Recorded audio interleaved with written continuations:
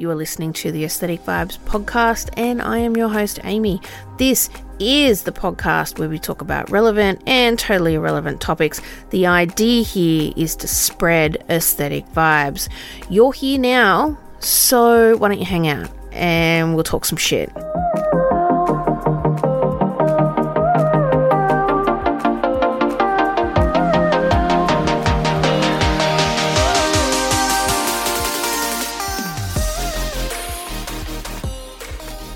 Hello and welcome to today's episode. Today I want to talk about the feeling of being nostalgic. I was recently Googling, I wanted to do some research into a particular topic. I Googled it and up came some books that I remember distinctly reading when I was younger. So much so, I looked at the covers that they were shown on screen and I had this rush back of emotion. This nostalgic headspace where I was just like, oh my God, this brings back so many memories. And then I was like, how many times did I actually read these books? I don't know. Time and time again. So when we talk about being nostalgic, it's, that sentimental yearning for something. I'm a millennial, so what I find nostalgic could be very different to a different generation. But I started thinking about more holistically, what are the things that I remember? So I wanted to share some of that today and hopefully trigger some fond memories if you're in the same age bracket as me. And if you're younger, maybe inspire you to look into some of this stuff. And if you're older, you probably know what I'm talking about as well. So speaking of millennials, I've copped my fair share of flack on TikTok for actually being a millennial.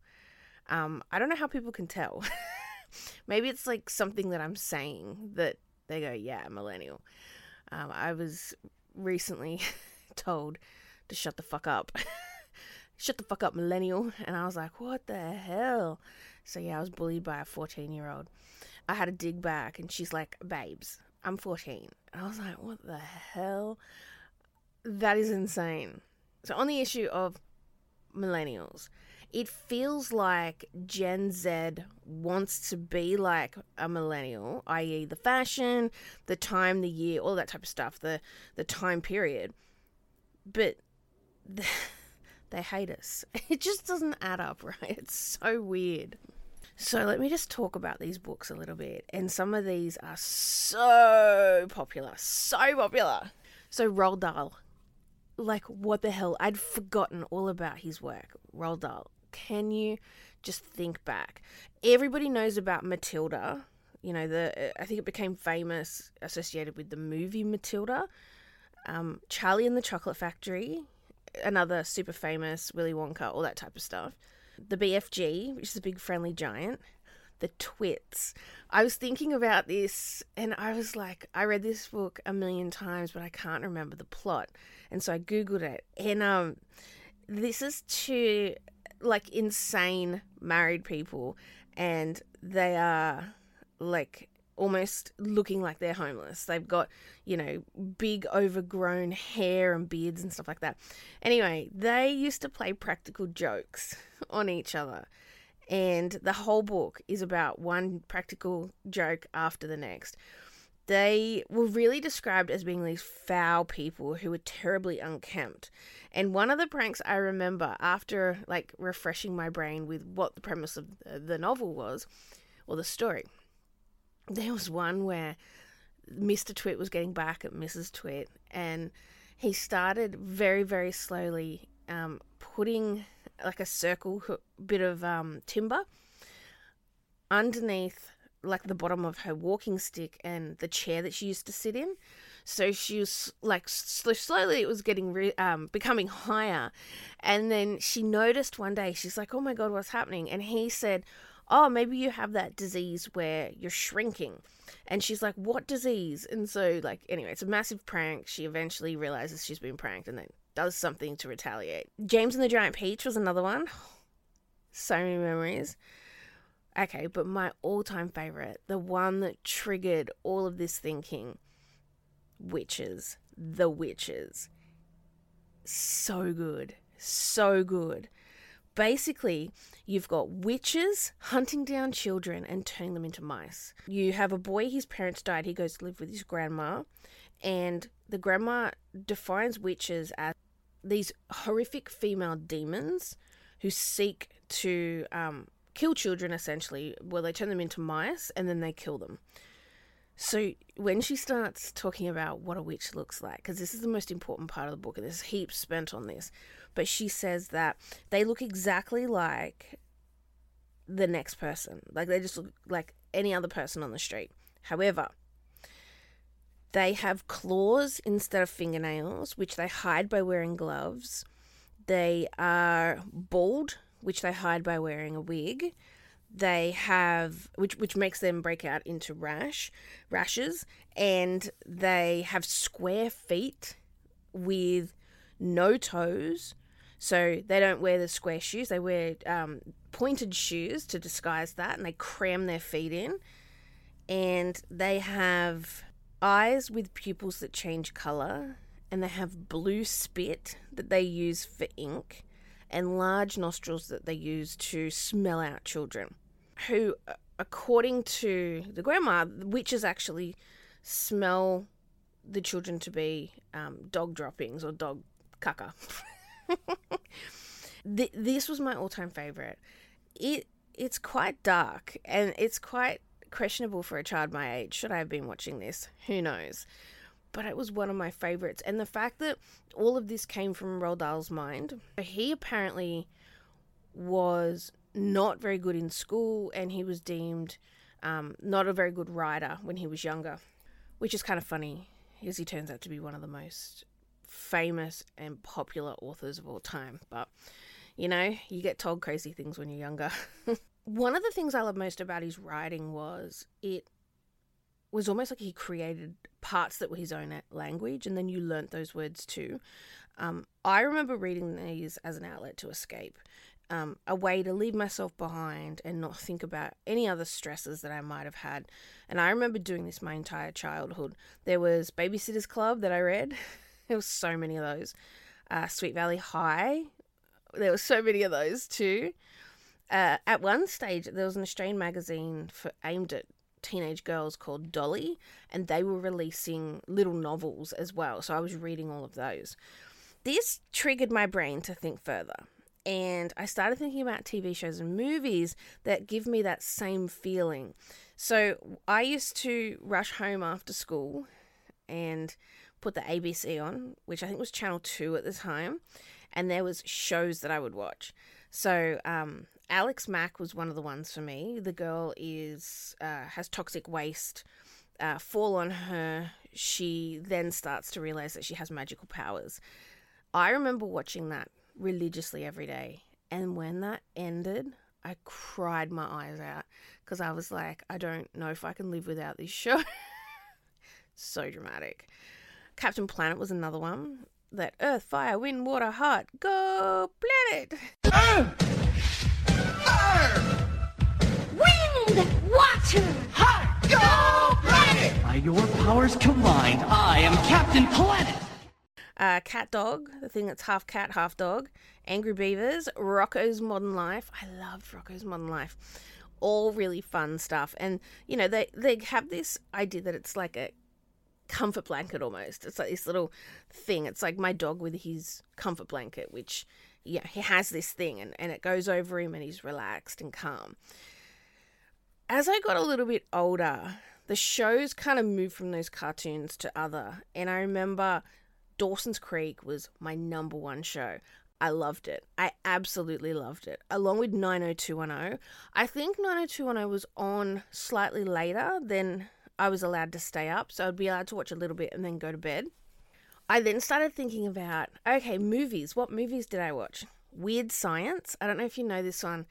2 teenage boys build a computer program that generates their ideal female. And so it's about, they create her and then she's coaching them to get girlfriends and whatnot. And it's a fun watch. I also watched Wayne's World to death. Absolute to death. There are parts of it that I know like word for word. Bill and Ted's Excellent Adventure was another really popular one for me. The Breakfast Club. And Empire Records. I loved Empire Records. It was so good. Ethan Embry. I was like, he's so cool. And Liv Tyler. Like, it was just fun. It was just so fun. So even when I think about music, it brings back the same memories. And there's one album in particular. Like, there was the Dawson's Creek soundtrack. So lame. I used to listen to that, like, on repeat. But there was also Hanson's first album. I was obsessed with it. Like, it was scary how obsessed I was with them. My whole life have wanted to see them in concert, and we went a couple of months back and actually saw them, and it was insane. Like, they were just so, like, cool in a way, and we just had so much fun, like, singing along to all the old songs and stuff that bring back those feelings of nostalgia. Okay, so with the Roald Dahl stuff, I was thinking I want to buy the books and read them again, but I'm worried to do so. Maybe it won't be as good as the first read, and if it's not, then that's going to destroy all those really fond memories that I have. Same goes with my favorite TV shows and movies, right? So I decided to rewatch Dawson's Creek, and it wasn't as good as I remembered.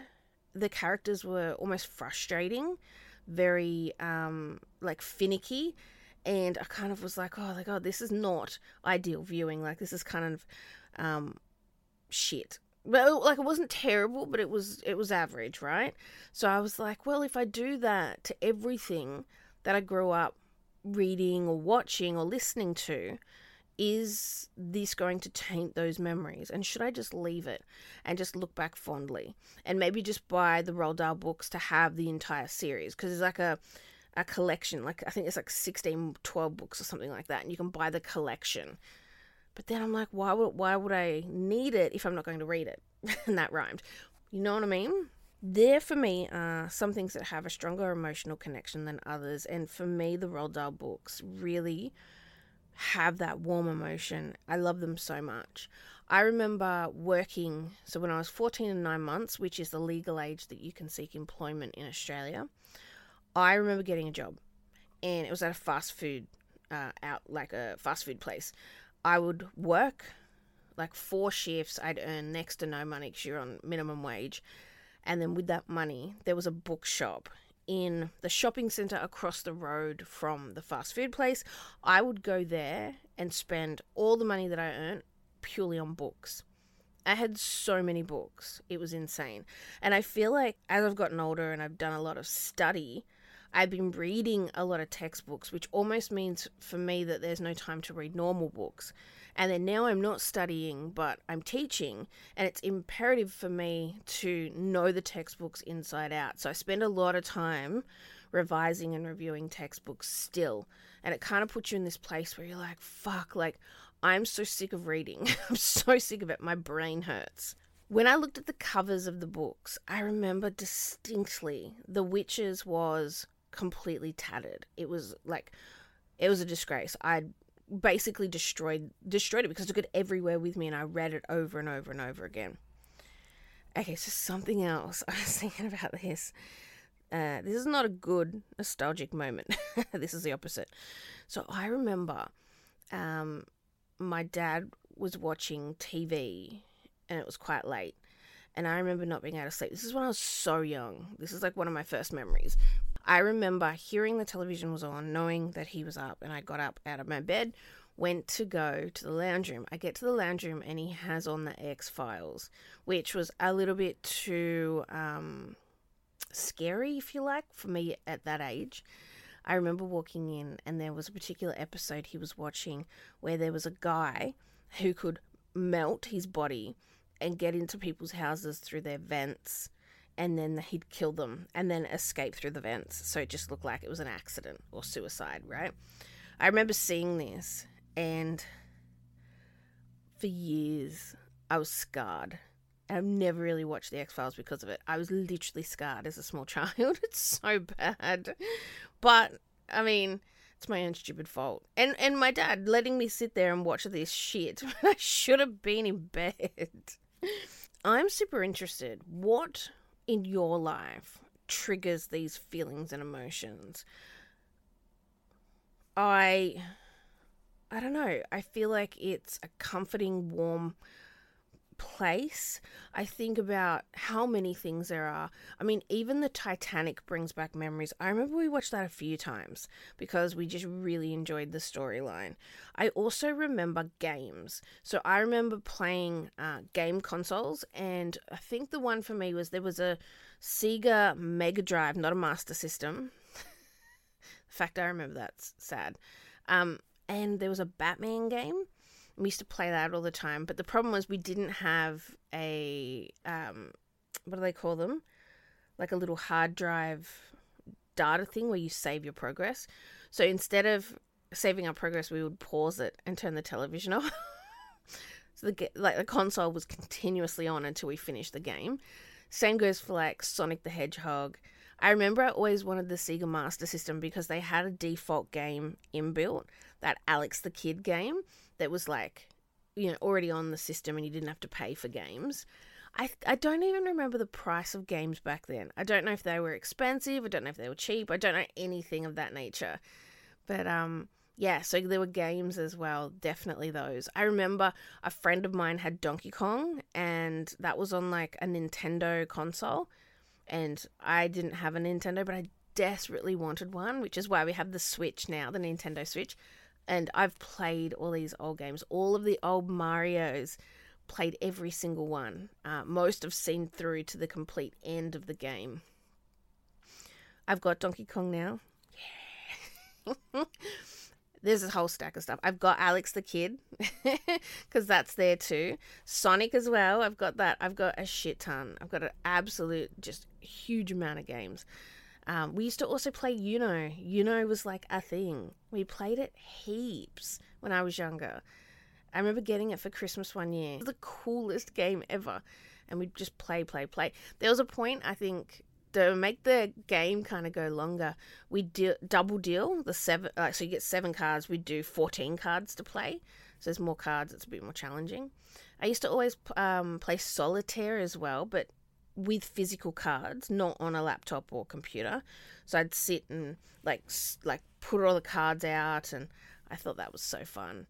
And pick up sticks. I remember pick up sticks. You basically have a whole heap of sticks. You hold them in your hand, and then you go like you let them go, and they fall everywhere.